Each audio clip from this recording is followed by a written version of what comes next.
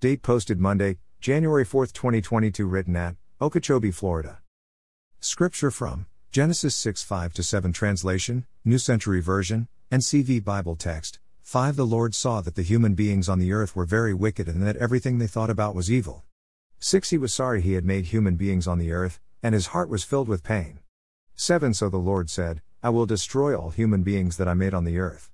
And I will destroy every animal and everything that crawls on the earth and the birds of the air, because I am sorry I have made them. Application: whether in our homes, or at work, or just in society in general, we tend to hope that the discipline we hand out would impact others to avoid repeating the same sin. I know of a boss who once said that he should fire one person weekly, so that the others might stand in fear for their respective jobs and do better. God showed us in His Word how upset He was with seeing His creation turn so badly away from Him and His teaching. In fact, so disappointing, that God desired to just start all over again. Although God went on to say in Genesis 8:21 that He would never do such a drastic thing again, I'm sure that He must be so disappointed that He is seeing a repeat of things that hurt Him so badly to have previously disciplined our ancestors for. But as we enter a new year, I believe we must ask ourselves, what is it that I can do to better obey and serve my God? Yes, we must be concerned about the rest of the world around us, but our responsibility is to pray for them to stay persistent in their commitment to the Creator of the world, or have a growing desire to know Him personally and or more intimately. In an earlier devotional, I came across a statement by Jesus where He told His disciples to not be so worried about the date/time of His return, as they must be about seeing the hearts of sinful man turn to, and accept the Savior of the world.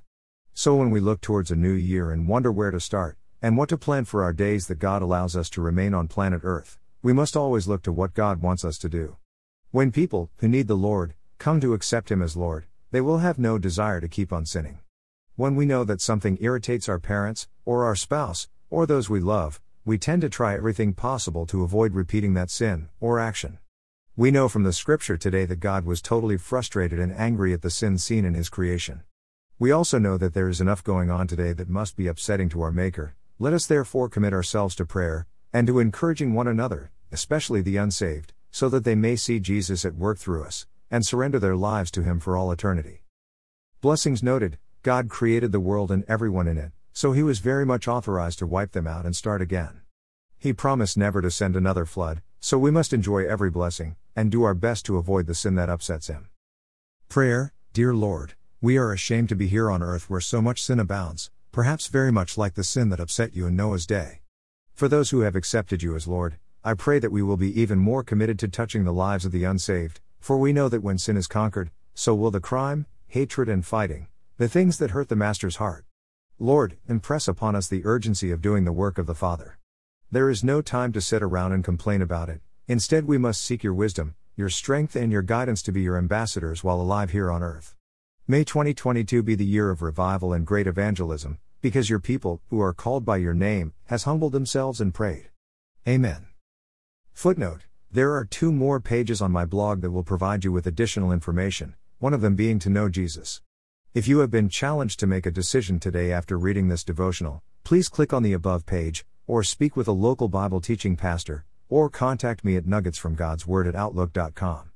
Please allow someone to pray with you and give you help and or encouragement as you begin, or continue your walk with Jesus. Words underlined in my blog might indicate a link to a song that came to mind as I wrote the devotional. Feel free to click on the link and listen as you continue to read or pray. If this devotional was forwarded to you and you would like to see more, please go to Nuggets from God's Word and read more, or you may freely subscribe for a daily email conveniently containing each day's devotional. You may also visit me on Spotify and listen to Nuggets while you're out and about. I would encourage you to find a church home nearby your home and attend as frequently as you could. Get to know God, and allow His people to encourage and strengthen you in your Christian walk, while making every effort to be a blessing to them. God is at work among His people. Please consider growing in your faith, as you worship with fellow believers.